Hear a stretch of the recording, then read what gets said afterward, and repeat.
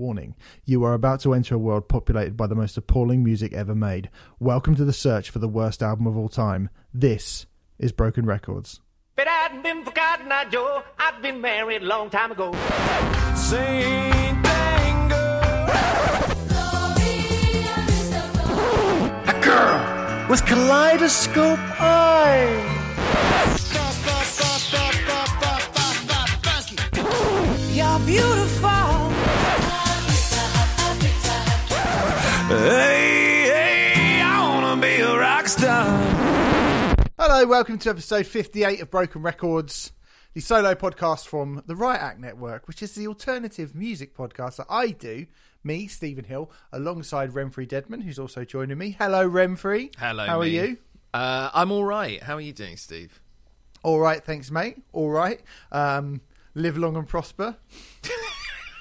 Eh? Oh, I knew you were going to today? annoy people with this. Yeah. Nanu, everyone. This is going to be a good one. So this is the podcast where we search for the worst album ever made in the history of music. As I said, this is episode 58, which means there are 57 albums already in our list of the worst albums ever made. All of those albums have been selected not just because we don't like them.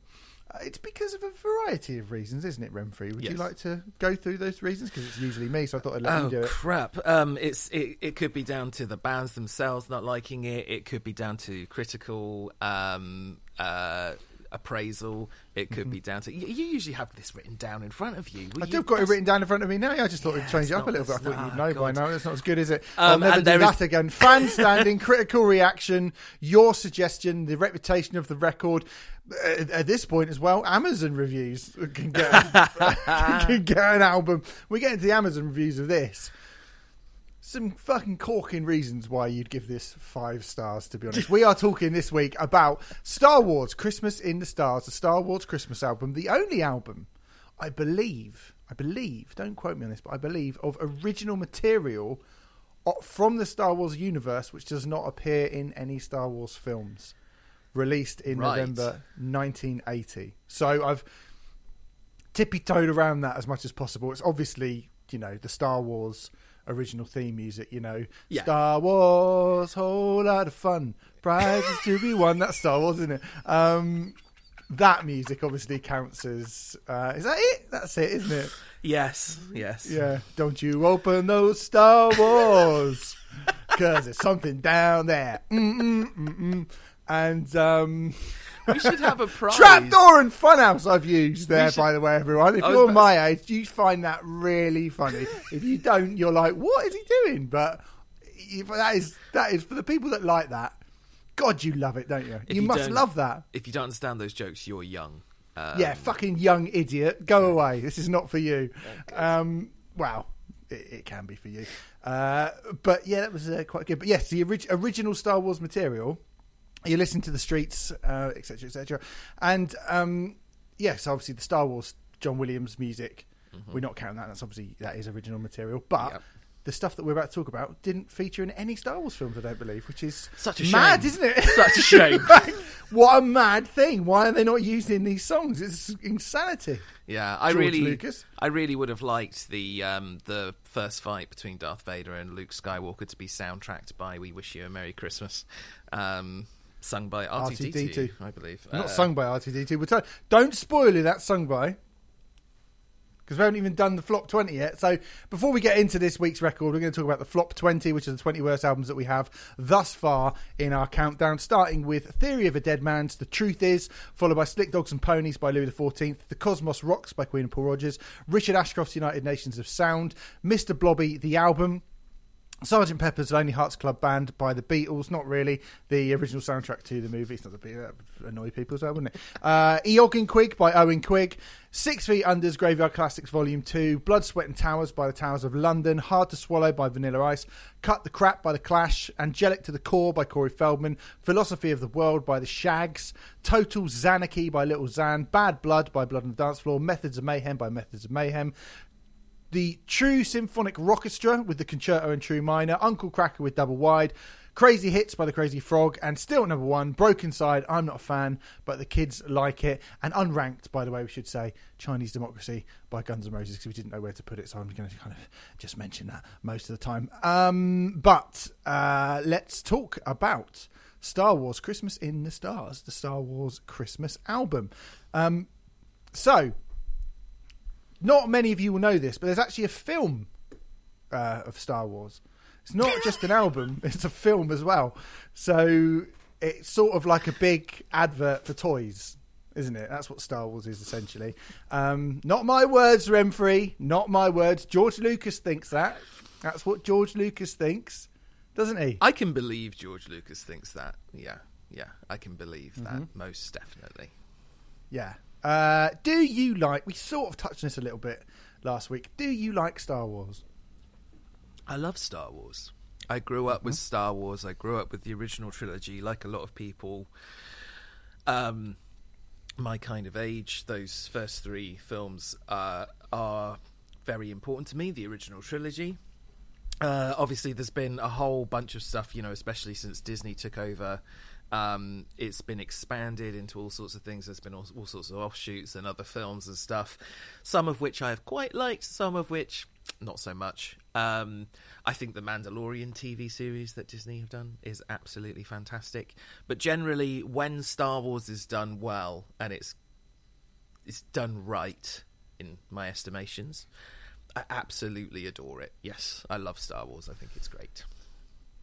Okay. You're ambivalent, aren't you, Steve? I am a bit. Well, growing up, I'm the same. I'm obviously a little bit older than you, so I think I got Return of the Jedi when it came out of the cinema. I didn't watch it at the cinema, but I did get it on video when it was first released on video. So I'm kind of old enough to remember that first coming out.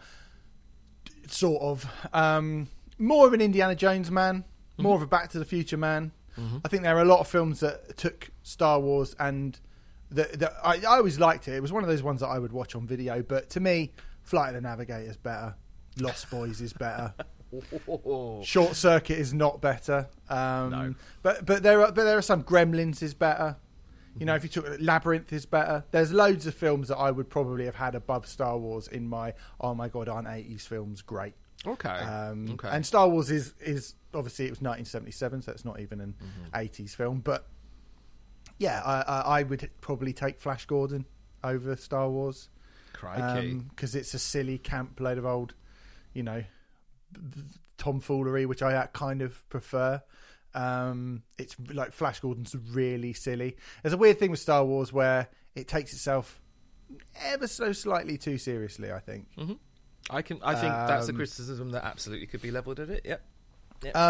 And but it changed the landscape of cinema forever. Absolutely. Now, we're too young to know this, but we're sort of still seeing the effects of Star Wars as a film today, because Renfrey and I don't know any different than the summer blockbuster. Exactly. We don't know that. Yeah. But prior to Star Wars, that's not really how Hollywood used to operate. And I think Star Wars has absolutely changed the way that, still to this day, has changed the way that cinema and movies operate. And it's a perfectly good film, Star Wars, I think. And Empire Strikes Back is probably better. Yes. And Return of the Jedi is... I actually prefer Return. I think Star Wars: A New Hope is the worst one. I think Return of the Jedi is what I think it should be, which is a load of dancing, stupid shit. Because if you're like looking at Star Wars and being like, "Oh, this defines me as a person," then I mean, come on, mate, come on. You can't think that. It's a kids' film. It's for toys. It's about toys. Don't look at He-Man and go, "Oh, I live my life by the fucking the mythos of He-Man." It'd be mad. Oh, some people do, I would imagine. I don't know, really. It's probably not. The fact that you've just gone, I imagine. You've had to invent and imagine that just to kind of back up your absolutely just completely unthought through opinion on something. Yes, that's true. So we wouldn't see you at a Star Wars convention or anything like that. That would be hell for you. I don't think it would be hell, but I would find it like... I mean, I'd take it over Star Trek. That's for sure. Those people are weird. I mean, that's not even good, is it, Star Trek? It's not even good. I don't want to insult everyone who likes anything ever. Not who likes it. There's not two types of people in this world: people who like Star Trek and people who like Star Wars, and then there's no one else. I think to a lot of nerds, there are only two people in this world: people who like Star Trek and people who like Star Wars.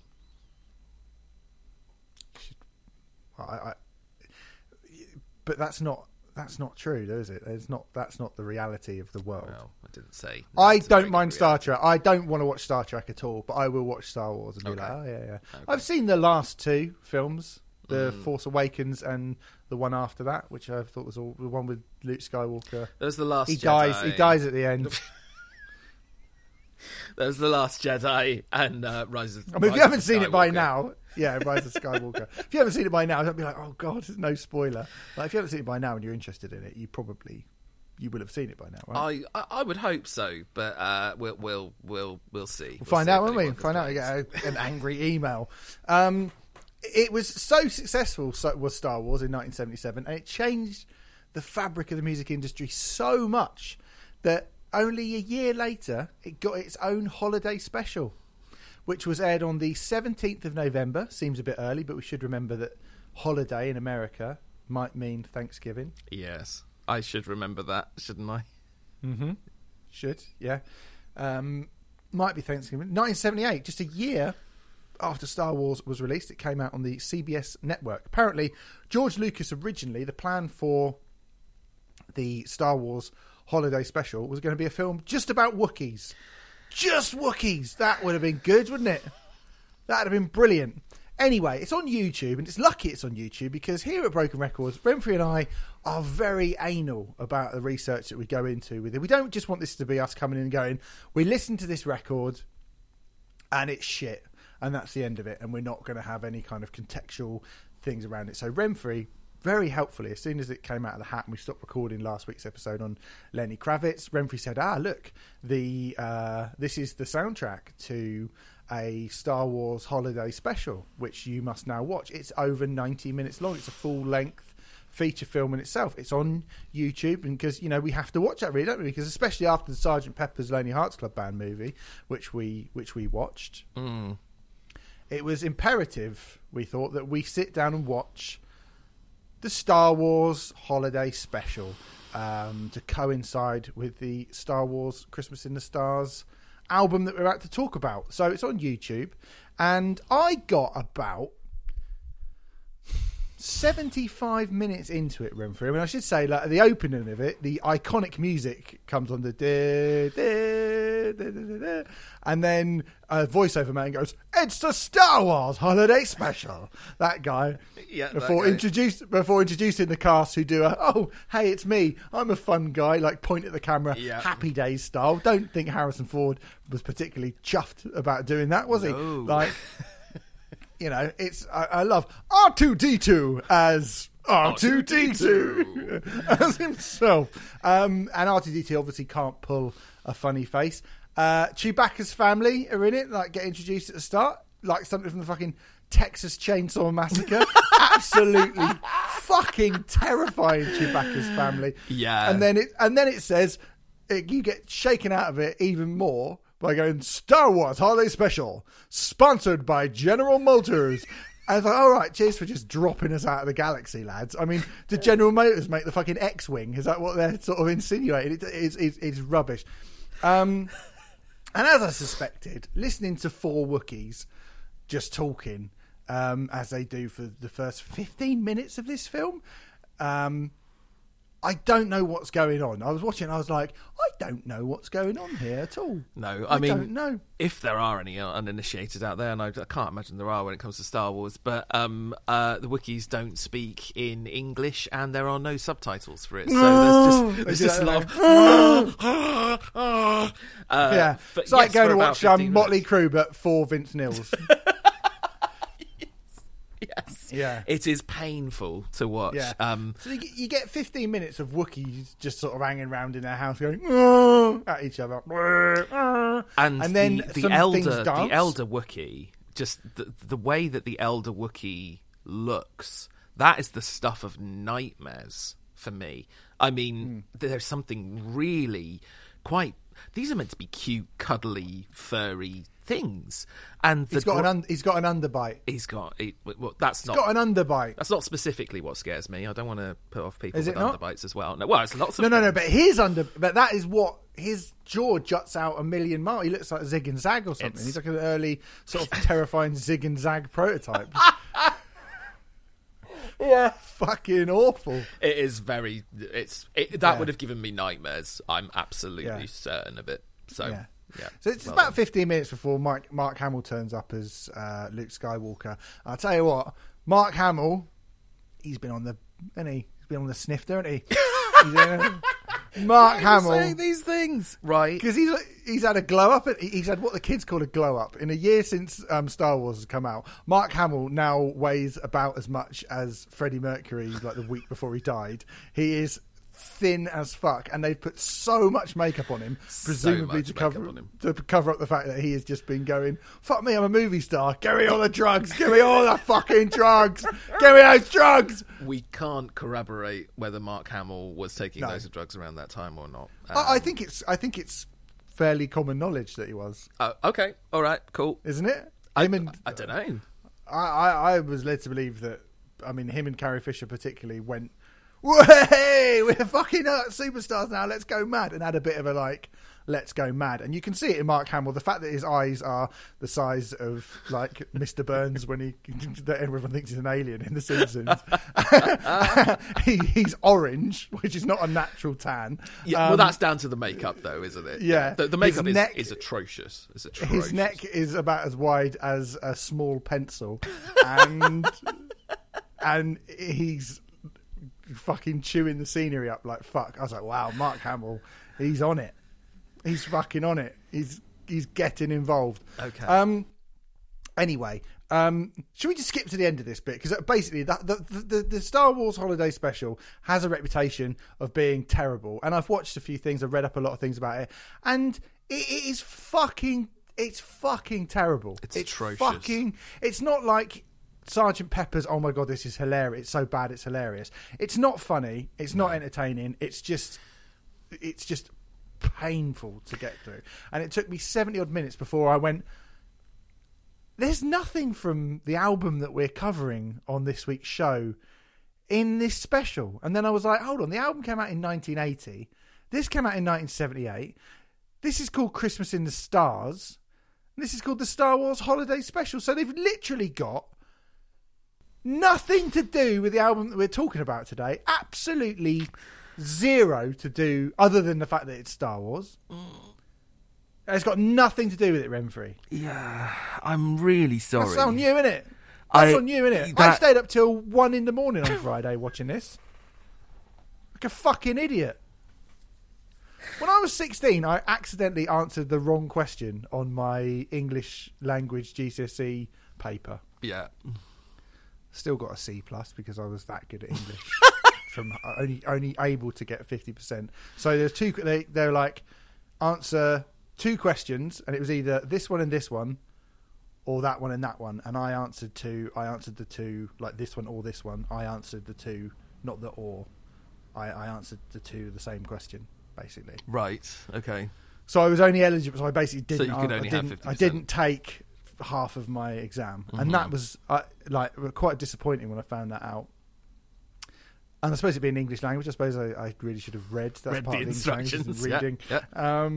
But I was less disappointed with myself having done that than I am having stayed up till 1 a.m. watching this fucking piece of shit for no reason. Okay, look, you're disappointed in me. I get it, and I apologise. I apologise profusely.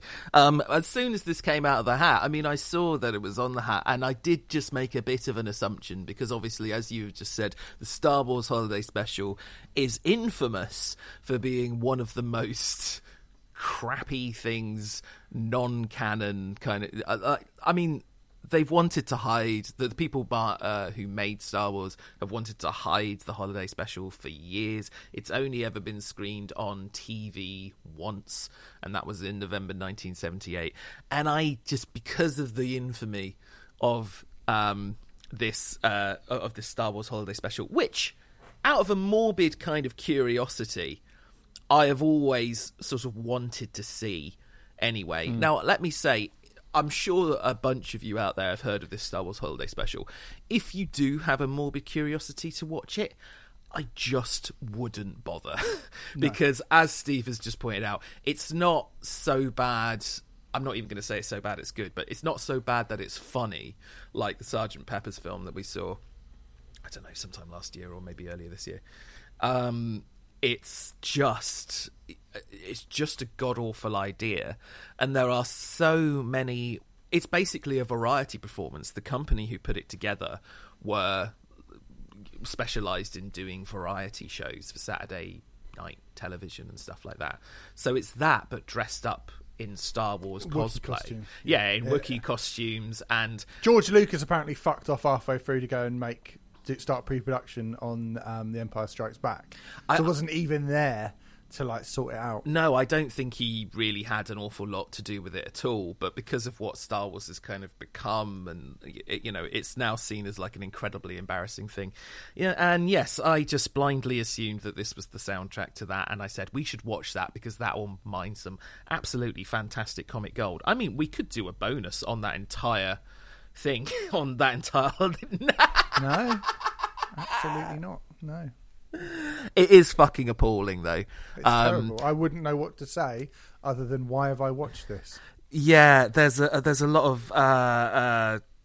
of sketches involved with very unfunny people. There's a comedian. I don't know who that guy is. Who's the comedian? And there's a bit where one of the Golden Girls just turns up and she's like working behind the bar in the cantina, and the Mos Eisley cantina. Yeah, absolutely bizarre. And then she sings a song to the Star Wars theme. It's fucking mental. It's so stupid. It's just awful. But I think as a primer for this album, and as a primer for, because Star Wars was this new thing, this summer blockbuster, there will be a few people who are going, Jaws was the first summer blockbuster, but, I think Star Wars was the first one to really, be having people go back to the cinema to watch it second, 3, 4, 5, 6 times, blah, blah, blah. I think because it was a new kind of thing, a lot of people were just scrabbling around trying to find out ways to make more money from it and make spin-offs from it and things like that. It's milking that cash cow. Yes, exactly. Is what it's about. And I think you looked at it and I was like, okay, so within a year, people started milking this cash cow. And just as a quick example, the next James Bond film was going to be For Your Eyes Only, but after the success of Star Wars, they made it Moonraker instead, which is another film we could probably do a podcast about. I like Moonraker. It's funny and camp. I mean, it's certainly better than the Star Wars Holiday Special. It's fucking Citizen Kane compared to the Star Wars Holiday Special, Moonraker. But yeah, everyone was so obsessed suddenly with sci-fi projects and starry projects and blah blah blah, just because of the impact that Star Wars had had. Moonraker. He's the man who rakes on the moon. Oh, such a boon. Take it. Let's move on. So anyway, yes, there was quite a lot of money that could be made from Star Wars. Hence why, on the 18th of September 1980, a memo was circulated around Lucasfilm with a series of suggestions for what could be turned into a Star Wars themed Christmas album. 9 days later, 9 days after that memo was circulated around Lucasfilm, Anthony Daniels, C-3PO, was flying in to record his vocals on that record. 9 days, Renfrey. 9 fucking days. So, it's not even like, let's milk this, but keep the quality high. No. But why and how did the people at Lucasfilm think that a Star Wars themed Christmas album would be a good idea? We have to go back to a gentleman called Miko Mondado to answer this question. Miko Mondado is a Pennsylvania native who watched the original Star Wars film at the cinema on the day it was released in 1977. He was a graduate of the Eastman School of Music in Rochester, New York, and had gone on to have a fairly successful career in music as a session jazz musician, working with the likes of Diana Ross. Before he got into arrangement, he actually arranged the strings and brass for Neil Diamond on Neil Diamond's Coca-Cola adverts during the 1970s. Okay. Ooh. But he loved Star Wars so much that he watched it 4 more times. It was released on a Monday. By the Thursday, he had watched it 4 times at cinema. Over the weekend, he went to watch it several more times because he really, really liked Star Wars. And I don't think, like you said, I think a lot of people did immediately go, oh my God, I love this film and blah, blah, blah. It's great, right? Yeah, absolutely. I remember seeing the footage of people queued outside the Chinese Man Theatre in Hollywood, like going around the block and all that sort of stuff. You know, yeah, absolutely. Yeah. He was so in love with the film and the John Williams score that he decided to do a disco version of the Star Wars score, which was a top 10 hit in the UK. And get this, a number 1 on the Billboard charts in the United States of America. No. Well, mate, I have some. You are probably familiar with this piece of music. It's that kind of. I do know this, yeah. Like it's that, but it's done disco funked up with loads of like strings and stuff. It was so successful that it was turned into an album named Star Wars and Other Galactic Funk. It was released in 1977, just after the album, and was successful enough for both the single and the album to be certified platinum in the United States of America, which is 1 million sales. But the single sold 2.5 million copies. Holy shit. And the album sold just shy of 2 million copies of the album. The single became the biggest selling instrumental single ever. Take that, Mogwai. Take that. A bit of you in it. Your king, Renfrey, this guy, Miko. He is your king. You, the king of instrumental music. There he is, your god. The man who sits atop of the tree of all this stuff that you go on about, that you love, your favourite music in the world, all the instrumental music. And there he is, sitting atop of the pile, Miko doing a disco version of the Star Wars thing. Yeah. That's what you like. That's your favourite thing. Just because it's instrumental. Yeah. I guess so. I mean, the cover for Star Wars and Galactic, but like, this is not an official tie-in in any way, and I'm kind of amazed it did so well, because surely I would have thought someone at Lucasfilm would turn around and say, "No, you can't use Star Wars. You can't do that." But they turned around and basically gave him a job, I'm guessing. Well, they got loads of money for it. George Lucas and John Williams made untold amounts of royalties from this. I mean, we'll get into it in a second, but just so you know, the album was nominated for the Best Instrumental Pop Performance at the 1978 Grammys, where it lost to... Any ideas what it lost to? 1978. Oh, God. Not like... Tubular Bells wasn't released that year, was it? No. It lost to the Star Wars soundtrack by John Williams. Imagine if it had won. Imagine that. Imagine if the Grammys went, Star Wars music, isn't it? Yeah, really good. You give it to John Williams and stuff. Well, whoa. I'm not saying it's the best you could have done with it. I'm saying the original idea was good, but no disco, no glitter ball. Come on. No funk. Yeah. No funk, yeah. Like, why would you do that? So anyway, he was nominated for a Grammy and lost to the person who he was... covering. They made a lot of money out of that, obviously, quite cheaply put together. It was actually produced by a gentleman called Tony Bongiovi. We'll be talking about one of his family members a little bit later in the episode.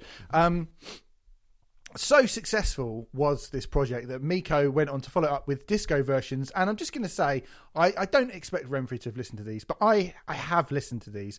And he went on to, and fucking, the shit I go through for this fucking podcast. He went on to follow up with disco versions of the theme music from Close Encounters of the Third Kind. Oh my God. An entire album of The Wizard of Oz done disco, which had already been done because The Wiz was a film that had come out like a year before. Anyway, Star Trek, disco Star Trek. You don't know.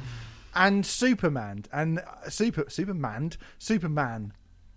And his version of, you know, the bit where, can you read my mind from Superman, where they're flying together? Mm-hmm. The disco version of that with somebody else, not Margot Kidder, doing that line. Read my mind? Yeah. Is so fantastically dreadful. Just like a science in badness. It is so bad. Wow.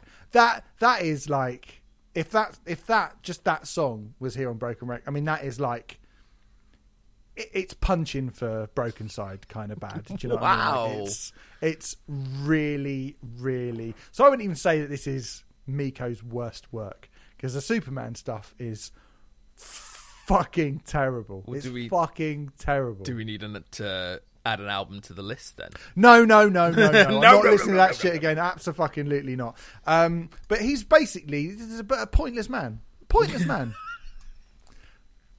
Hugely pointless waste of a life. Yeah. Just fucking turning the disco ball on every fucking sci-fi and superhero and popular film or TV show that you can see, and just like going, let's give it a little bit of like disco hip swing to it. Yeah. No, mate. Why are you doing that? It feels like a formula which shouldn't be mined over and over and over and over again. And yet he did that. And yet he fucking did do that. He wrote, but Star Wars was his big passion. So he wrote a 9-page long letter to George Lucas asking him if he could produce this record. Can I have the Star Wars cast to come and we'll do a Christmas album, a Star Wars Christmas album? That's what I want to do. 9-page letter to George Lucas. George Lucas looked at the numbers that Galactic Funk had did and went, yeah. Definitely. But as I said, they wanted to make a set of original songs for the project and got hold of a composer called Maury Yeston, who went on to have a fairly successful Broadway career, but at this point was working at Yale University as a tutor. Here's how he got involved with it. I found an interview with Maury Yeston, and he has this to say about this project. I was working on musical theatre, and I was writing 9 by that time. So he wrote 9, and you're probably familiar. There was a film with Daniel Day-Lewis that came out a few years ago based on that. And a friend of mine who had written some pop tunes during the 1960s said, look, I mentioned your name to this guy. They're having an unbelievable amount of trouble, and I'm thinking that maybe it will be helpful for them, and maybe this can be a great kind of gig for you. I said, well, what is it? He said, it's Miko Mondaro, a great trombone player, and he's working with Tony Bongiovi and some other people, and they're wanting to do a Star Wars Christmas album. They got permission from George Lucas. Why? Because it was a disco era. You could take I'm a Little Teacup, and if you put that over a disco beat, that would be a hit. So Miko and Tony had gotten permission from Lucasfilm to do a disco album using the John Williams music from Star Wars.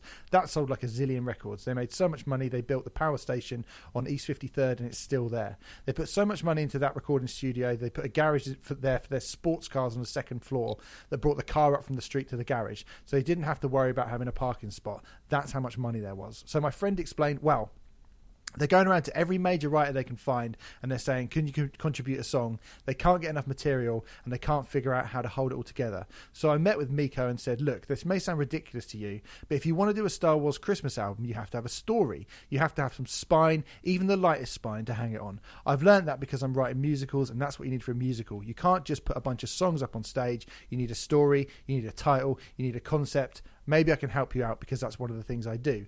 He said, how would we do a Star Wars Christmas album? I go, well, you can't just randomly go and talk to a bunch of different people and say, can you give us a song that has something to do with Star Wars and Christmas without unifying it in some way, without there being a concept? This is obviously Christmas in the world of Star Wars, which means this is in a galaxy far, far away, thousands of years ago. It's not now, so call it Christmas in the Stars.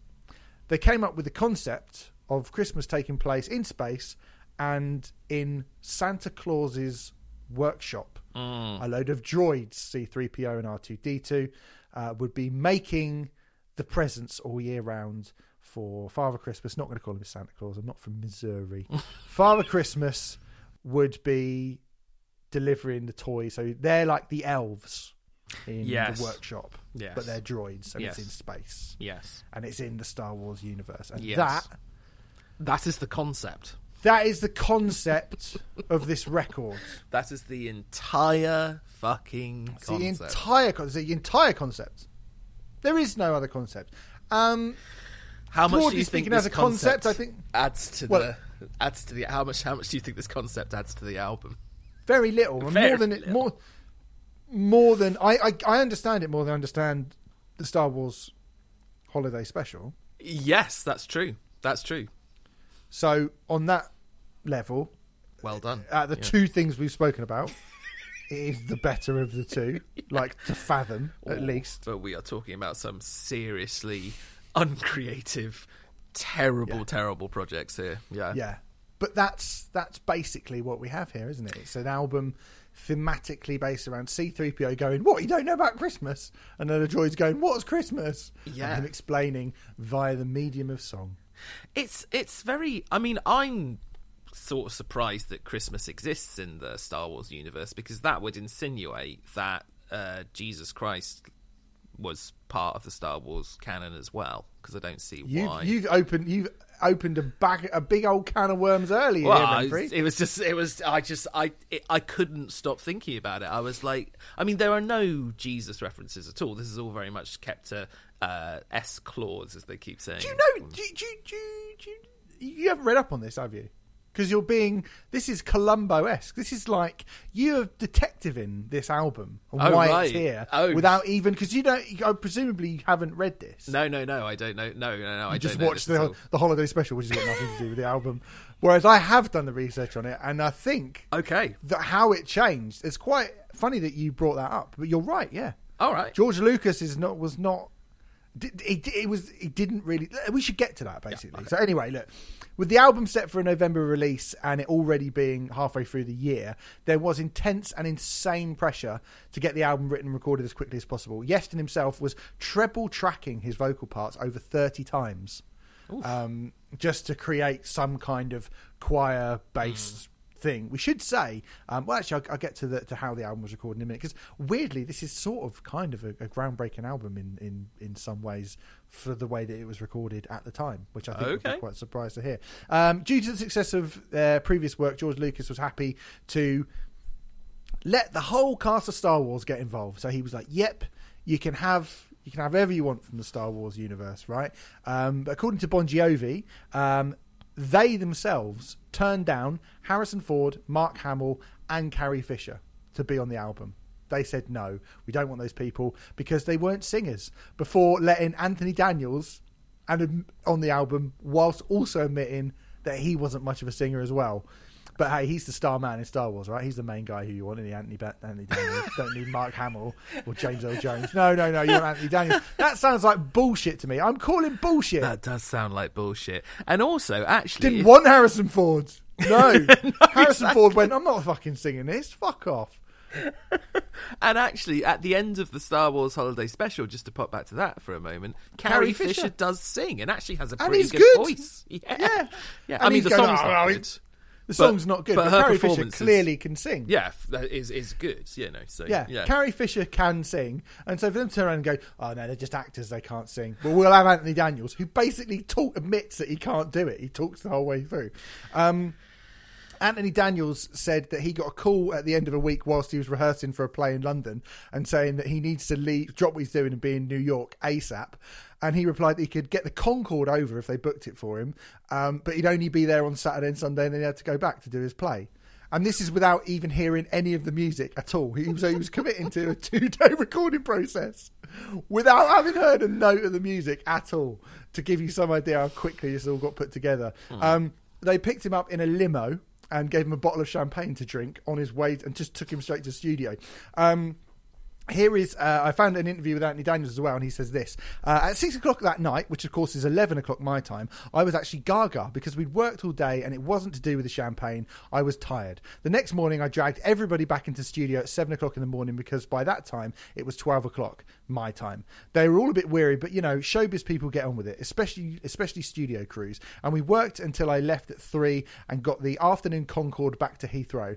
Then I was back rehearsing in central London on the Monday. In London, there was no limo or champagne. I was on the bus heading to the rehearsal room, but that's been the fun of my career, if you could call it that. 1 minute Concordes wherever, and the next minute basically on your bike. So Anthony Daniels literally turned up in a limo, got pissed. They played him a bit. He went, "Oh R2, haven't you heard of eggnog?" And then they went, "Yeah, I do. See you later." And he's like, "Bye." And then he fucked off, and that's what you hear on the album. That's pretty much it. Yeah. It's so much of it is basically, yes, exactly. C-3PO saying, "Have you not heard of this Christmassy thing, R2-D2?" And then blip, blip, blip, blip, blip, and then C-3PO sings him a song about it. That's pretty much talks him a song about it. Yeah. That's pretty much Anthony Daniels. Yeah, is actually not the most high-profile star to appear on the record, even though the rest of the other cast of Star Wars turn it down. The person who is the most high-profile person on the record actually has nothing to do with Star Wars whatsoever. Bon Jovi said, "When I started working with my cousin John, I started working with CBS Records at the time, and we couldn't get him a deal. I tried to do everything I could do to get him out here. I knew that record, Christmas in the Stars, was going to come out, and I knew that it was going to sell, so he sang on it. If you have a hit, then you can turn around and say, 'Hey, this album's a hit. Let's turn around and sign him.' But nobody wanted to sign John. It was a big uphill battle. I put him on that Budweiser. A Budweiser commercial, anything I could do. But that's how we ended up on that track. If this album hits big and you're the lead singer, then I can do the record with you. It took me a long time. I couldn't get him signed. A few years later, a radio station held a band contest and said, 'Okay, let's try that.' And the rest is history." So that's him talking about John Bon Jovi, the singer from Bon Jovi, who sang lead vocals on the song "Merry Christmas R2-D2" on this record. It's actually John Bon Jovi's first ever appearance on a commercially released record. Yeah, first ever recorded appearance, effectively. And as a result, it's also by far, by some distance, the most popular song on Spotify as well. Not that it's super popular, 27,013 listens as we record this.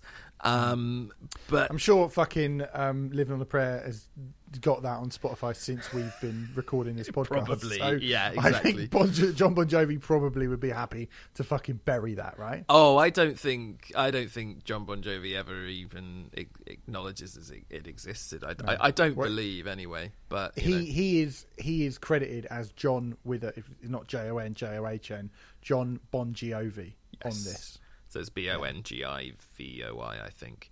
Yeah. Yeah, I mean, I have to admit, I kind of listened to it and I felt like what I imagine a lot of people feel listening to it, that you can't really hear him that clearly, I don't think, because there's a whole If you didn't know, you'd never know. Exactly, yeah. Exactly. If you're listening out for him, you can hear him, I think, but we'll probably get onto that in a little bit. Someone else who wasn't on the album, though, Frank Oz, who does the voice of Yoda, was actually written in. This is kind of just as The Empire Strikes Back was coming out, so they wanted to have Yoda on the album as well, and they wrote a piece in for Frank Oz. But Frank Oz turned it down because he was currently in London filming the Muppet movie, playing Miss Piggy, and decided that he didn't want to break character. He was like, when I'm doing Yoda, I'm doing Yoda. When I'm doing Miss Piggy, I'm in Miss Piggy mode.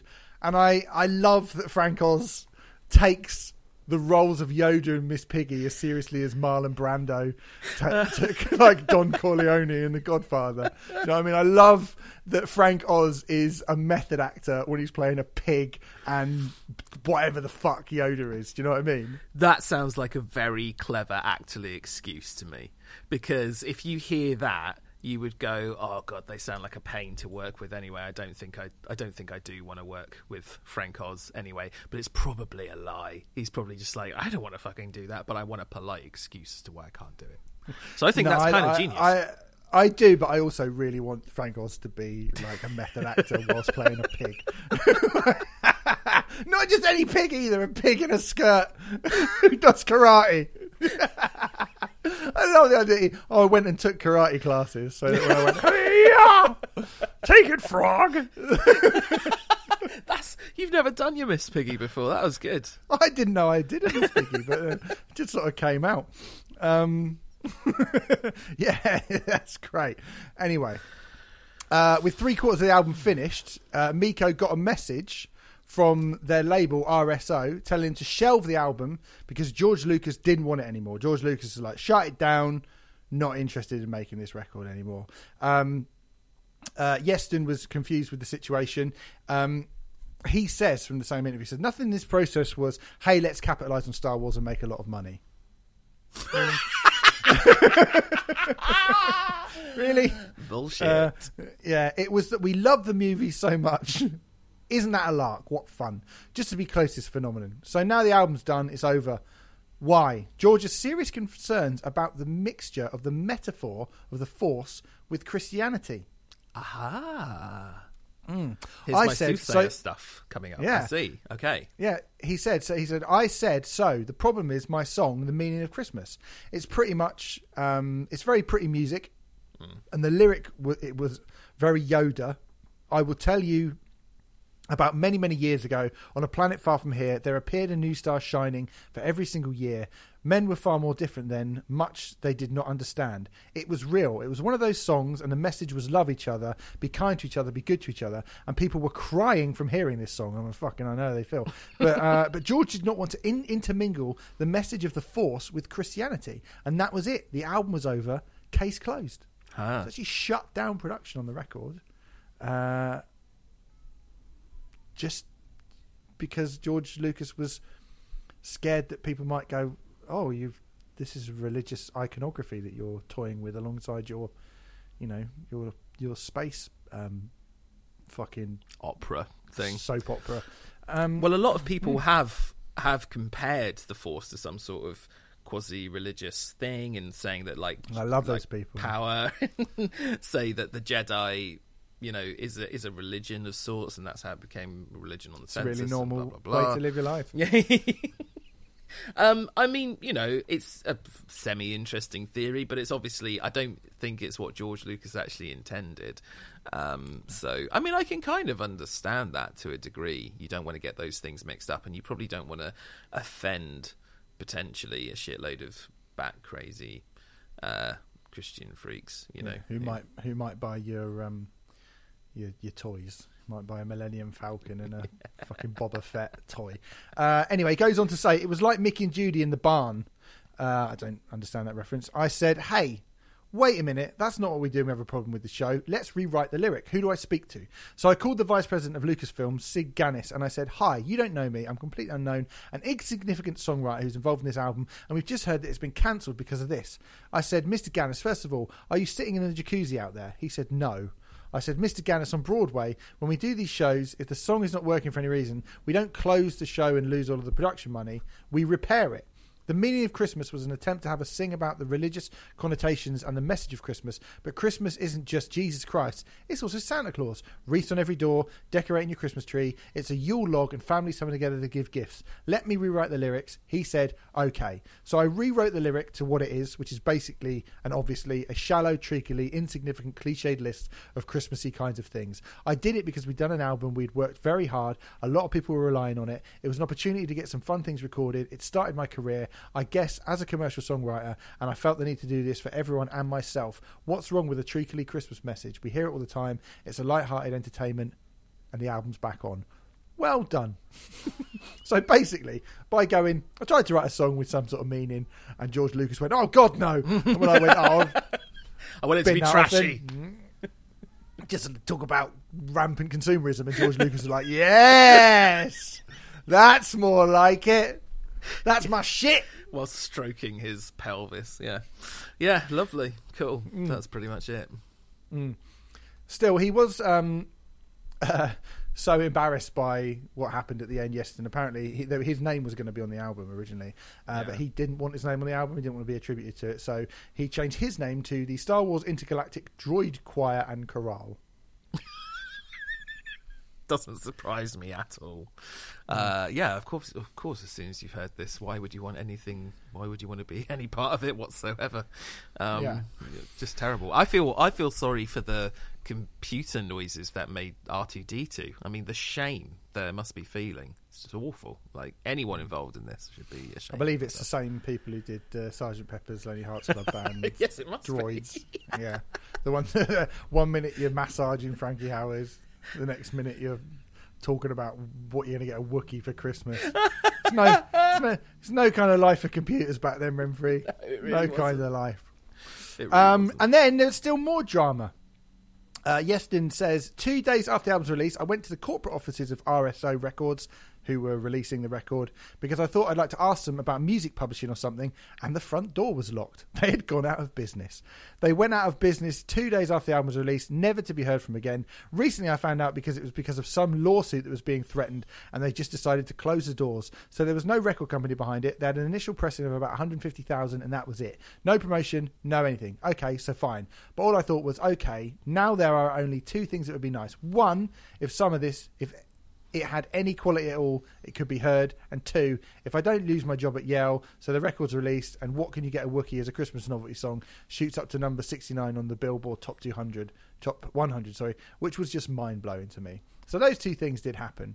What Can You Get a Wookiee for Christmas actually did, like you say, get to number 69 on the charts. 150,000 copies were made by RSO, who were planning on doing another pressing before the label folded. Ironically, do you know what the lawsuit that shut RSO was, who filed that lawsuit? No. So this RSO Records was owned by Robert Stigwood, who we have previously spoken about, and the lawsuit on the Sgt. Pepper episode from the Sgt. Pepper's episode, yeah, and the lawsuit was brought about by the Bee Gees. Oh my God! Okay, yeah, how interesting. Yeah. Do you know what the lawsuit was about? It was something to do with hold on, I've got a bit of it here. In 1980, the label's most famous act, the Bee Gees, filed a $200 million lawsuit against both RSO and Stigwood, claiming mismanagement, which was met with Stigwood's own $310 million counter lawsuit alleging libel, defamation of character, and extortation. It is considered to be the largest successful lawsuit against a record company by an artist or group.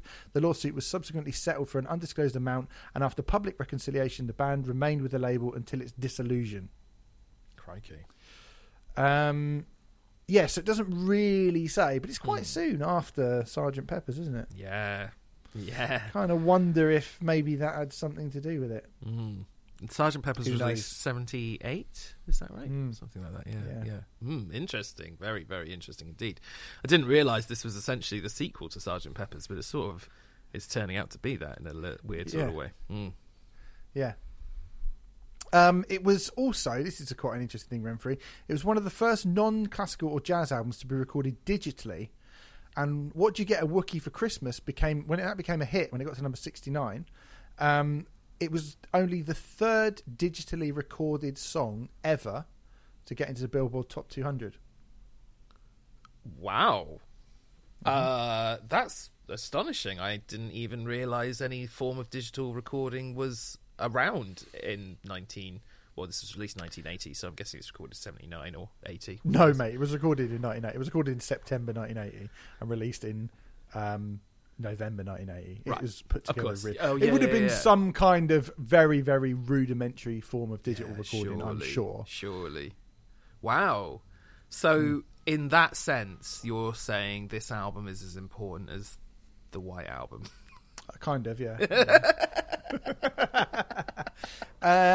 So it came out on LP and cassette originally.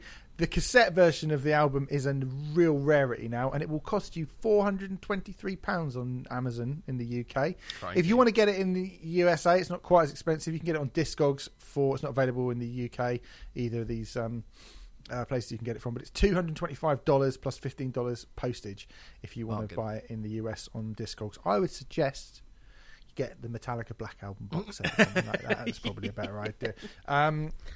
My favourite thing about the record is that when you listen on Spotify, the length of the song, length at the bottom, is a lightsaber, which is quite a nice little touch, I thought, Renfrey. That is the best thing about this entire record. The fact that, if you play it on Spotify, it's a little lightsaber rather than the normal time line thing. Yeah. Yes, that's easily the best thing about this record.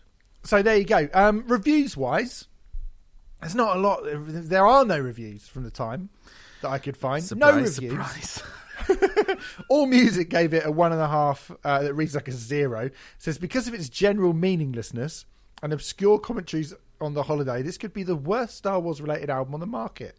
To those who enjoy bad music on a camp level, this album is priceless. Fans of the series should give it a listen just to hear how bad it is, but this really is only a recommendation for those who enjoy terrible music for its comedic value. So basically the people who like the Crazy Frog, who like music that goes bing bong whip whip zee wop wop, and funny bing bong noises, those are the sort of people who would probably appreciate this. So with so little in the way of reviews, Remfrey, I decided to head over to Amazon and see what the skinny was over there. On Amazon UK, it has got a customer rating of 4.5 out of 5 over 128 global ratings. 6% is 1 star, 3% is 2 star, 4% is 3 star, 7% is 4 star. 80% of reviews have given this record 5 out of 5, the perfect record. That's pretty funny, isn't it? Oh my god. Here are some of the 5 out of 5 reviews. Premium Feature Fan titled his 5 out of 5 review, Great Buy. He says, exactly what I imagined, just like our childhood. My childhood was exactly like I imagined it. I'm not sure that's exactly what he means, but fine. Stuart, in his 5 out of 5 star review, said, titled Not Your Typical Star Wars, he said, good for fun, don't take too seriously. Which is still more than Robert Christgau would have written about it, admittedly, but fine. Makes more sense than a Robert Christgau review as well. From the 17th of February 2020. Wow. John Frankowski says, John, in his review titled, John Bon Jovi should have Christmas in the Stars. Good advice. He says, I heard this disc for the first time in nearly 40 years this past Christmas, and I learned that John Bon Jovi was the snotty little punk singing in the background for some songs. I'm sure it's a project he would love to forget. 5 stars. 5 stars. 5 stars. 5 stars. On the 10th of November 2019, Mary Ann Daly awarded the album 5 stars. In her review titled Happy, she said, happy. No. So, think she's happy with that? How happy is she? I think she seems very happy. How could she be anything but? I know, it's mad, isn't it? Jeff A gave it 5 out of 5. His review says, really bad. He gave it 5 out of 5. It's a really bad CD. My son loves it. What? So confusing. What are you giving it? Like, I hate this. My son likes it. It's perfect. Like, what? Why is your son? You think that your son's that special that he gets to... Oh dear. Oh wow. Okay. I don't understand. And finally, probably the best review. Becky Long on Amazon reviewed it on the 5th of December 2019. Gave it 5 stars. Her review was titled Bon Jovi Sings a Song, and she says no comment as it's a gift. 5 stars. Why are you giving that 5 stars then? No comment. It's perfect. It is actually... I'm going to say that this is absolutely perfect in every way, but I would prefer not to comment on the quality of it. That's very considerate of Becky Long, I have to say. Just be nice. I mean, it's nice. It's a nice thing to do. Yeah. It's something you don't want to comment on. To comment on it. Maybe just don't comment. I think we should start. I might start doing that in Metal Hammer. I want to get Asking Alexandria album. New Asking Alexandria album. I don't really listen to Asking Alexandria. 10. The album peaked at number 61 on the Billboard Top 200 and remained in the chart for 6 weeks. And that is the story of Christmas in the Stars, how that happened, the Star Wars Christmas album. But, Renfrey, taking all that into account, what do you think of Christmas in the Stars, the Star Wars Christmas album? It's a lot more dull than the story of the record, it has to be said. It's definitely one of those ones where the story is more interesting. And I suppose, really, I mean, we have a kind of... We've mentioned the Sgt. Pepper's soundtrack in this quite a lot.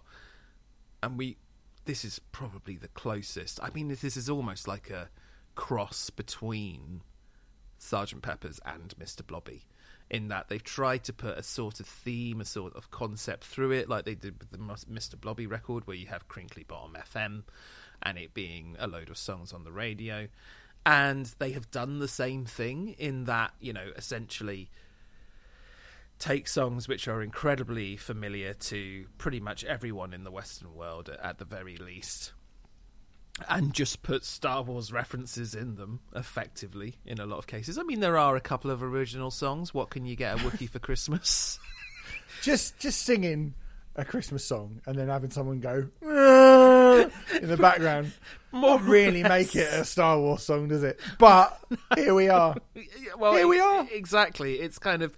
It's the same thing as the Blobby album in that it's the lowest common denominator sort of stuff. And then I think just in terms of like all the idea of like, let's jump on something whilst it's hot, you know. And I suppose Star Wars has always, you know, ended up being massive, but back in 1978 or 77 or whatever, they probably wouldn't have known.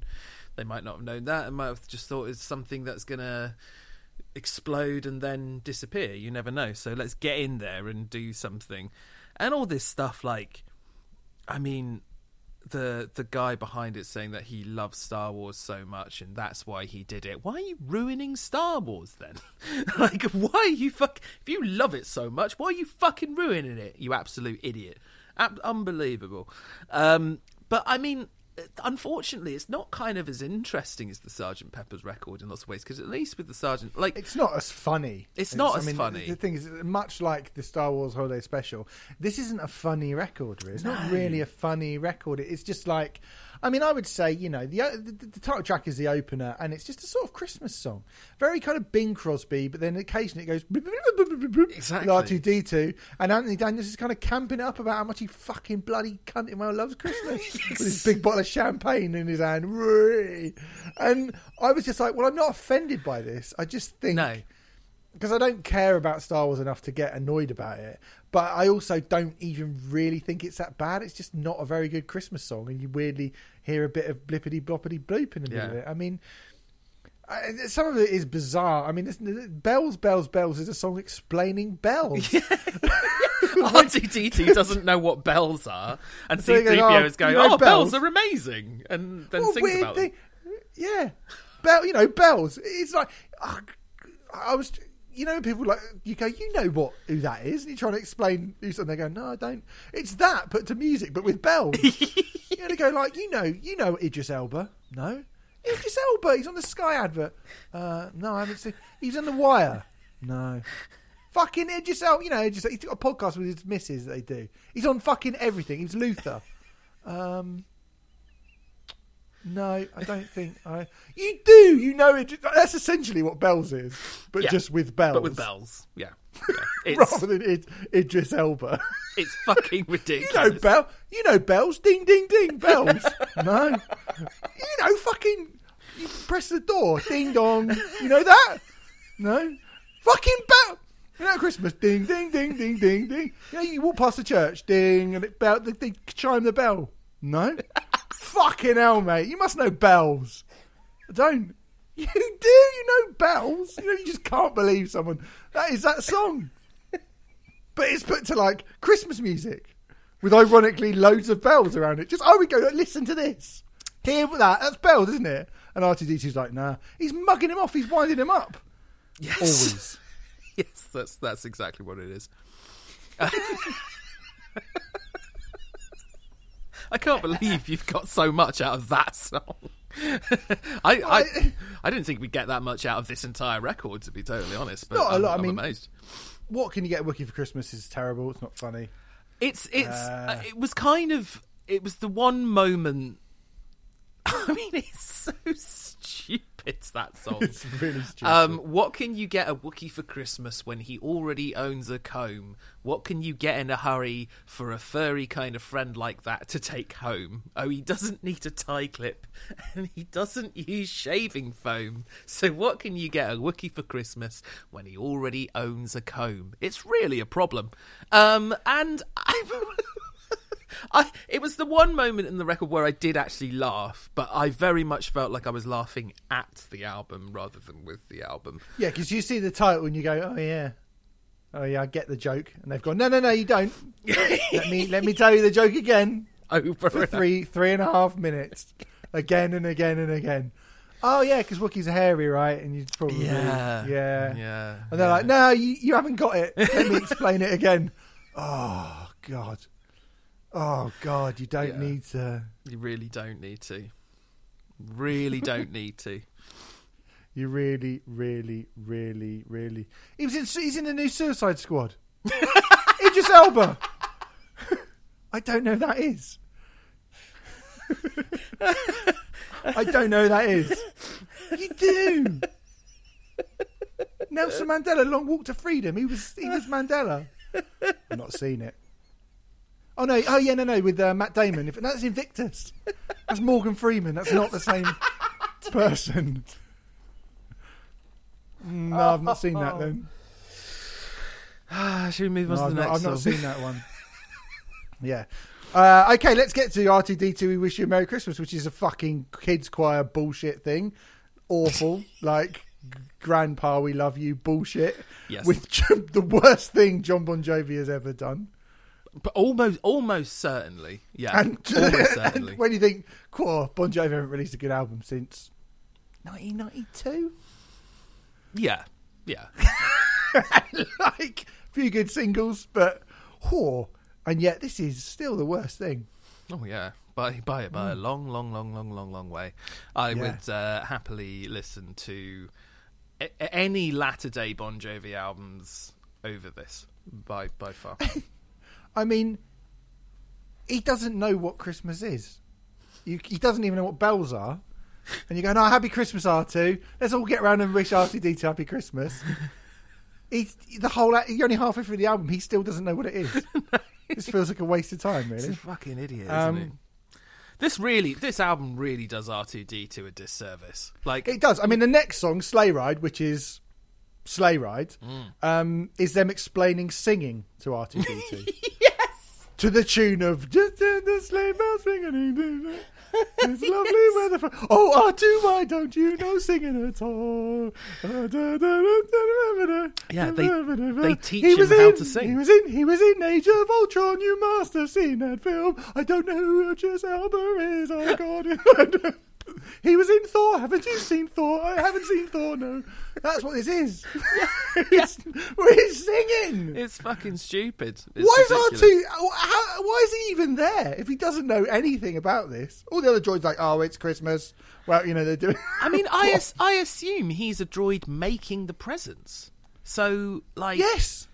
Why is he... It doesn't make any sense at all. It's a stupid concept. It's absolutely ridiculous. In that song, they teach him to sing, and at the end, he does a load of like, and C-3PO, even though he just sounds exactly the same as he does anyway, C-3PO, so excited that R2-D2 sings, he basically comes in his pants, doesn't he? He's basically like, R2's singing, oh. It's like, no, he's not. He's making the same noise as he always makes, and you're getting really, go on, R2. Oh, God. It's like Anthony Daniels literally jizzing in his pants because he's heard R2-D2 make some vaguely melodic bleepy noises. He must have popped another champagne bottle, I'm guessing. I think he did. He's off his fucking face. Pissed. Done it pissed. He did it pissed. Merry Christmas sounds like The Distant Future by Flight of the Conchords. When all doesn't it? Like The Distant Future, there you do that. The droids on all of this are... It's those pricks again from the Sgt. Pepper's original soundtrack. Awful. We are robots. Compute the amount of fun that we have at Christmas. Fucking fucking rubbish. Utterly rubbish. Utterly rubbish. I have computed that Christmas is one of the most fun family times of the year. You could have written this entire album in about 45 minutes. Like you really could. It's awful. You really could. He's in Sonic the Hedgehog 2. You must know him. I don't know him.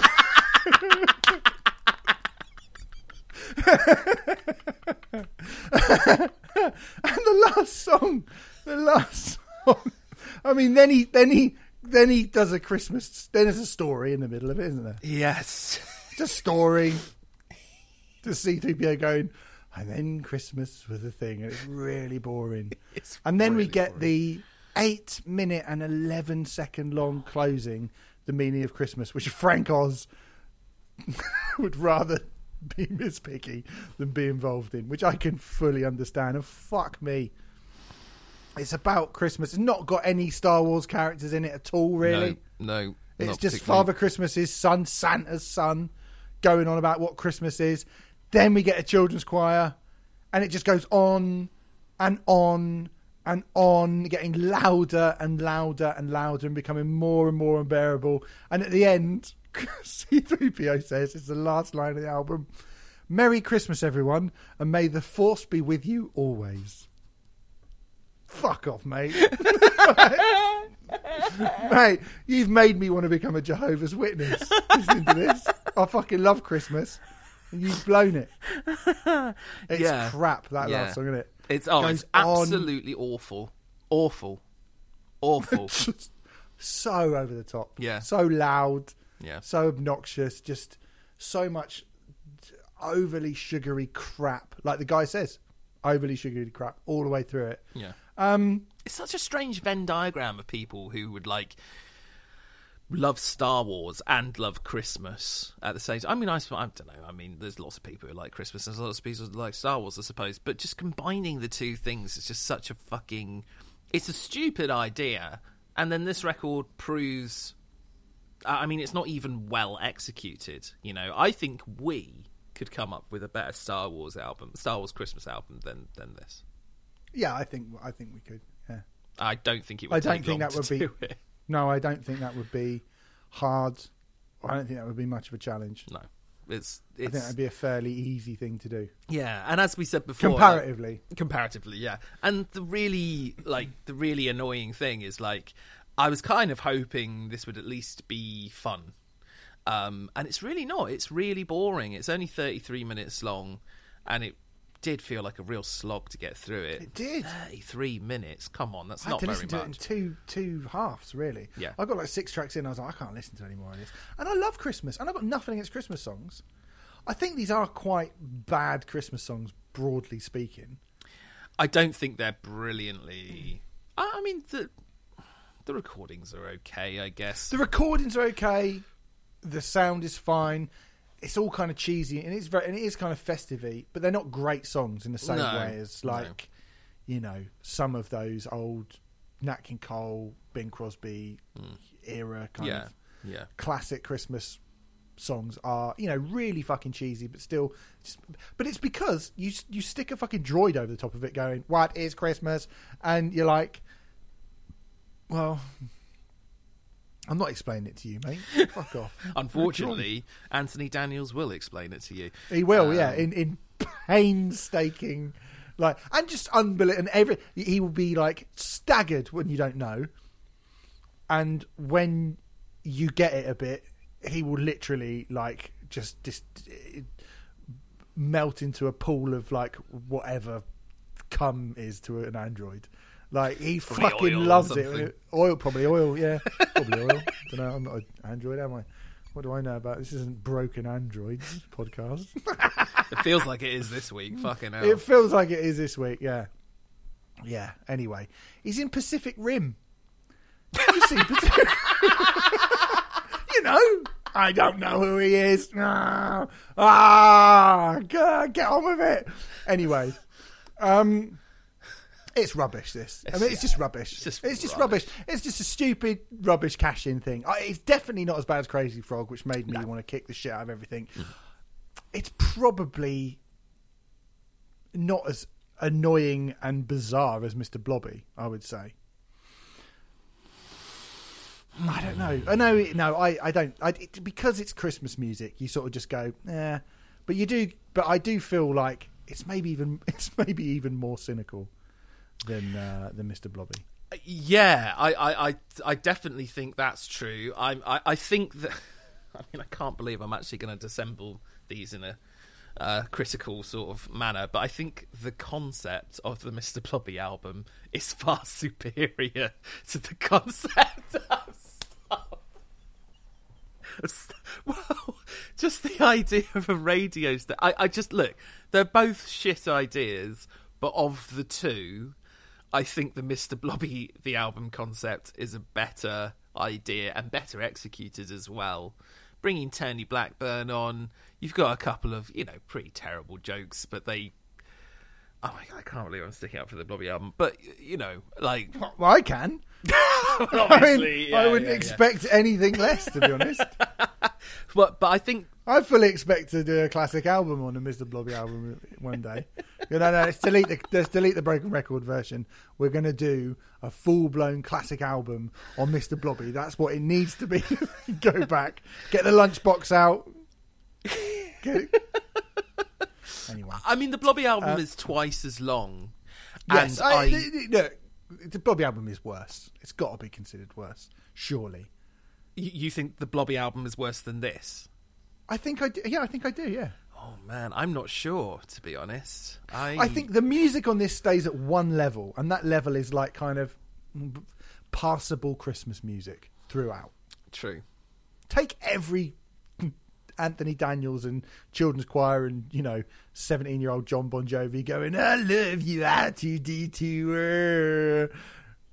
Then this is just a kind of absolutely passable Christmas based album. But it's when you start sticking on like, what are bells? Who is Santa? Oh, I bought Chewbacca. Guide to Christmas. I bought Chewbacca some wax strips. Ha ha ha ha ha for Christmas. Yeah. And the children's choir, that's when it gets shit. And that is really shit. Yeah. But it's probably still better than just somebody going blobby, blobby, blobby. There are moments like Clockwork on the Blobby album when he's when he's going full Kraftwerk, you are like, oh yeah.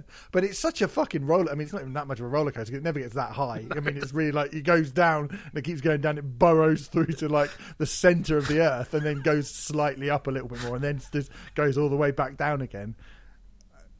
Yes. There's nothing on this that I'm like, this is fucking musically atrocious. It's just a stupid fucking cash in.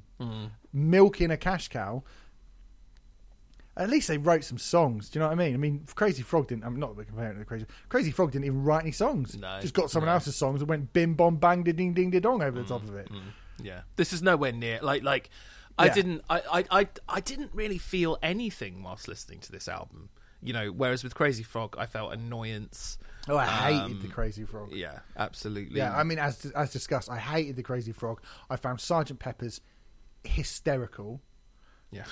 But only when I saw the film, to be fair. Yeah. And I thought Blobby was, really... Again, well, it was just naff, wasn't it? It's just naff. This is naff. This is just a fucking naff pile of crap. So, are you suggesting between Blobby and Richard Ashcroft, or is there another spot that you're looking at? We'll get into that. We'll just do a quick kind of roundup of what happened, because you probably haven't heard of what happened to Star Wars after this, because obviously this killed the franchise, didn't it? This album. The CD got a release. The album got a CD release by Rhino Records in 1996. Finally, so people could actually buy it on CD at last. Miko carried on making silly records, including music from Star Trek and a Black Hole in 1980. Also, Impressions of an American Werewolf in London in 1981. That's quite bad. It's on Spotify. Right. There's a Dance Your Asteroids Off collection that came out in 2000, and there's another best of which was only released on the internet in 2005. But there's a couple of like bests of Miko, and I listened to like the American Werewolf in London one, appalling. He did an album called Ewok Celebration in 1983 and did do a few albums in the aftermath of that. Not really that many, to be fair, more like singles and stuff. Pop Goes the Movies in 1982, Swing Time Greatest Hits, Ewok Celebration, Hooked on Instrumentals with Harold Wheeler, came out in 1983.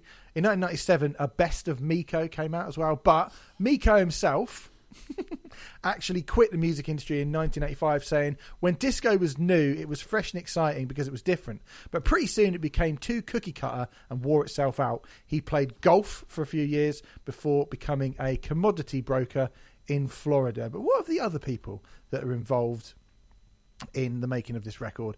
Anthony Daniels says, I think it was my destiny, just as it was Anakin's destiny to go to the dark side. It was my destiny to be C-3PO and to be on this funny LP. It's given me huge fun around the world and so many people who are kind of amazed to meet me in the end because I've been a voice or an image for them for so many years. It becomes part of a tradition. I think a lot of families have the same Christmas decorations. They get out of the box every year and put them up. And it's kind of nostalgic. They sing Christmas carols and drink eggnog. Not that I would ever drink eggnog. It's truly one of the most disgusting things ever. You might paint your walls with it. Dry white wine myself. But it is part of the family tradition for many people. Getting out the tinsels and baubles and the Christmas sounds. Christmas in the Stars is part of that tradition, and I'm very happy to see people sitting around the log fire and singing along and laughing. He says seeing that? Is he kind of going around people's houses and poking his head through the window? Making them listen to this album, basically. And then seeing him drink eggnog and go, stop drinking that shit! With a bottle of champagne in his limo. Get the Concorde over to that. I hear someone's listening to Star Wars: A Christmas Album. Get me on the Concorde now. Give me that champagne. I'm going to mug off their eggnog. I don't know why they kept that in the piece. Well, I mean, I've kept it in because I thought it was a hilarious thing to say. Not that I'd ever drink eggnog.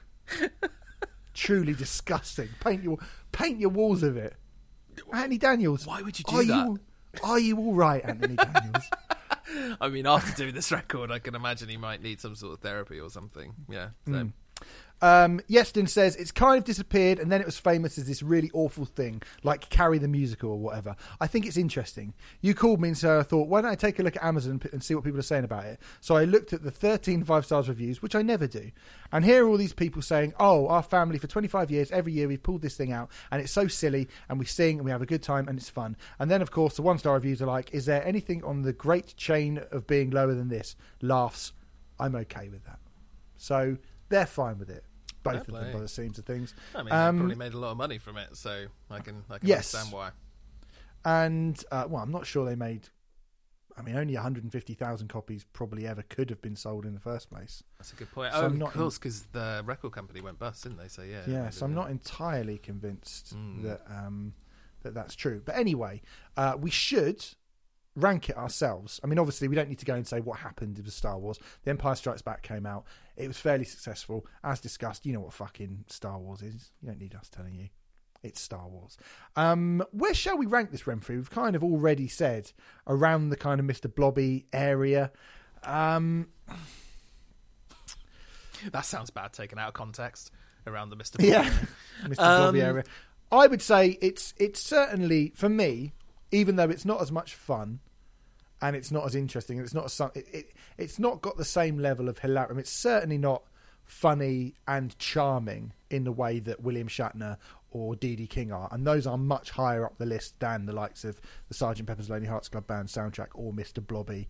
I think there's no doubt in my mind that this is comfortably way off of that, because it's just not fun. It's not fun.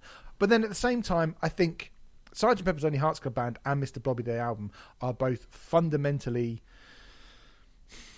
deeply, deeply flawed from top to bottom. There is very little on either of those records that I can, in any good conscience, go, well, this isn't a fuck-up of the highest order. I'm not entirely sure that the Star Wars Christmas album is a fuck-up of the highest order. It's just a very bad idea. It's just quite a bad... I think they've probably done... I mean, you said, we could come up with something better. I think if we were asked to come up with something better, we'd probably go, Star Wars and Christmas don't really go together. Good do you know idea. what I mean? Yeah, I don't want to do the Rambo Easter record, or I don't think the world needs that.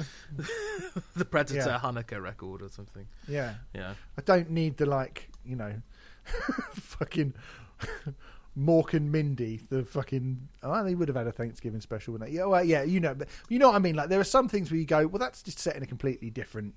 I mean, at least Rambo is set on this planet, and you would go like, Rambo would probably celebrate. That, it'd be like fucking 1 foot in the grave, go to Vietnam or something. Like we don't need Victor Mel to go, it's the bloody Viet Cong, Margaret. I don't believe it. Like nobody needs that. It's two ridiculous ideas. 1 foot in the grave and Platoon don't go together. Yeah. Christmas and Star Wars don't go together. It's a really, really weird idea. So you're starting from a place where you go, these two things feel kind of diametrically opposed in a lot of ways. And yet they make something which is really boring out of it. They do, yeah. Yeah. But I guess it's because they kind of haven't really scrimped or compromised on either. Because this sounds like a Christmas album. It does sound like a Christmas album. It has all of the accoutrements that you would expect from a Christmas record. It sounds bells. Yeah, it's got bells, and it's got bells. Probably bells. Familiar with bells, but it's got bells all over it. It's got the kind of the choral stuff. It's got all that kind of. It feels kind of frosty and snowy and blah. It's just ruined by it being all about R2D2 and C3PO. Yeah, effectively. So I mean, what are we saying here? I can't. It's not even interesting enough, really, to be truly bad. It's just stupid. I was looking at I think I was being blindsided ever so slightly by the sort of novelty aspect of this record, and hence I was looking around 15 and 16 when we have Sgt. Pepper's Lonely Hearts Club Band and Mr. Bloody. But I think both of those records have multiple what the fuck moments where you're just so in awe of just how terrible it is, or just it's so cringeworthy. And actually, thinking about it more, this record doesn't really have those moments. It's just boring. And we do actually have a bunch of records altogether which are all just really boring. And I'm almost wondering if maybe it would be more appropriate to put it round Dirty Vegas, The Enemy, Pigeon Detectives, maybe even Lenny Kravitz. I mean, that was just boring, wasn't it? Just boring. I mean, I think it is boring, but I think it's probably worse than them, but more interesting than all of them. So I don't know, do you put it at the top? Do you put it near One More Light by Linkin Park, in between One More Light and Super Collider by Megadeth? Or do you put it a little bit further down the bottom where it's, because, it's definitely more interesting a record than Love Beach by Emerson, Lake and Palmer. Yeah. Just about? I mean, I prefer the Love Beach record. But yes, the Star Wars, certainly the story behind the Star Wars record is way more interesting. But then, I don't know, is that what we're... It's more interesting. I think what they do with it is, it's so kind of, just absolute bog standard Christmassiness, which is just becomes not weird enough to become bizarre, not interesting enough to become annoying. Yeah. Just very, very silly. Just very, very... You've started with a bad idea, and you've probably done everything you could have done with what is essentially a dreadful, dreadful idea. And you've made something which is going to appeal, really, to neither fans of Christmas or Star Wars. Well, I would suggest, I think it is... It's not offensive in the same way as there's some pretty, there's a bit of, not loads, but there's a bit of grotty stuff on Super Collider by Megadeth. So I'd like to put it above that. I would probably like to put it above One More Light than Linkin Park, because I think that record is... that's got a reputation that it shouldn't have and doesn't deserve, and you think, well, you should probably at least know better. And then you get other chances like Razorlight, Puddle of Mud, Viva Brother. I think in a lot of ways, because you've got the Star Wars name and it's so much more of a cash-in, wouldn't say Viva Brother tried to reinvent Britpop. It didn't really happen. You've tried to cash in massively via disco and Christmas to some and Star Wars. You're using far bigger things to cash in on, and that is cheeky as fuck. So for me, I would like to put it between Linkin Park, One More Light, and Famous First Words by Viva Brother. I think that's very well argued, and yeah, I'm with you. I think you've put that across very, very well, and therefore I'm happy to just let it slide right in there at number 24. I believe it is number 24. Yes. I'll put it up in there now. Christmas in the Stars. By Star Wars. Is it by Star Wars? Well, I guess it's various artists, I suppose, isn't it? Well, there's only Bon Jovi and one other bloke, pretty much. Yeah, that pretty much is. And Anthony Daniels. We'll work that out. We'll work that out at some point. I've just put Christmas in the Stars, Star Wars. Everyone knows what that is. I'm pulling another album out, Renfrey. Yeah, go on. Oh, no. Well, it had to happen one day. And having just done my World, if you follow me on Twitter, you'll see the World Cup of Bad Live Singers was won by Vince Neil. Oh, no. So we have got Motley Crue's Generation Swine to talk about next week. Our favourite band, Renfrey. Our favourite ever band, yeah. Motley Crue. Generation Swine by Motley Crue. You ever listened to any of that before? Clearly not. Surely not. Never ever listened to it. No. This was released. I've heard 90s album. 90s, yeah. I've heard 2 songs from it, and both of them are astonishingly bad. Great. So, can't wait. But that might have been Dr. Feelgood. They're all exactly the fucking same, aren't they? Which is their best album. By all accounts, I don't know, what best Motley Crue album? It is Dr. Feelgood, isn't it? I mean, I tell you what, even I hear bits off Dr. Feelgood and go, the production's good and it's catchy enough. I'm not even going to dignify it with a response. I think well, look, hey, if you like to hear us slagging off Motley Crue, and who doesn't, then tune in next week, because that's a favourite pastime of ours anyway, really, isn't it? Slagging off Motley Crue, absolutely. Terrible human beings. We'll be back next week. Thank you very much for listening. May the force be with you, and a Merry Christmas forever, or whatever C-3PO says at the end. Remember, he's in Thor Ragnarok. You've probably seen him on that, if you're wondering who he is. Anyway, see you later. Idris Elba. You know Idris Elba, don't you? Yeah. All right. See you later.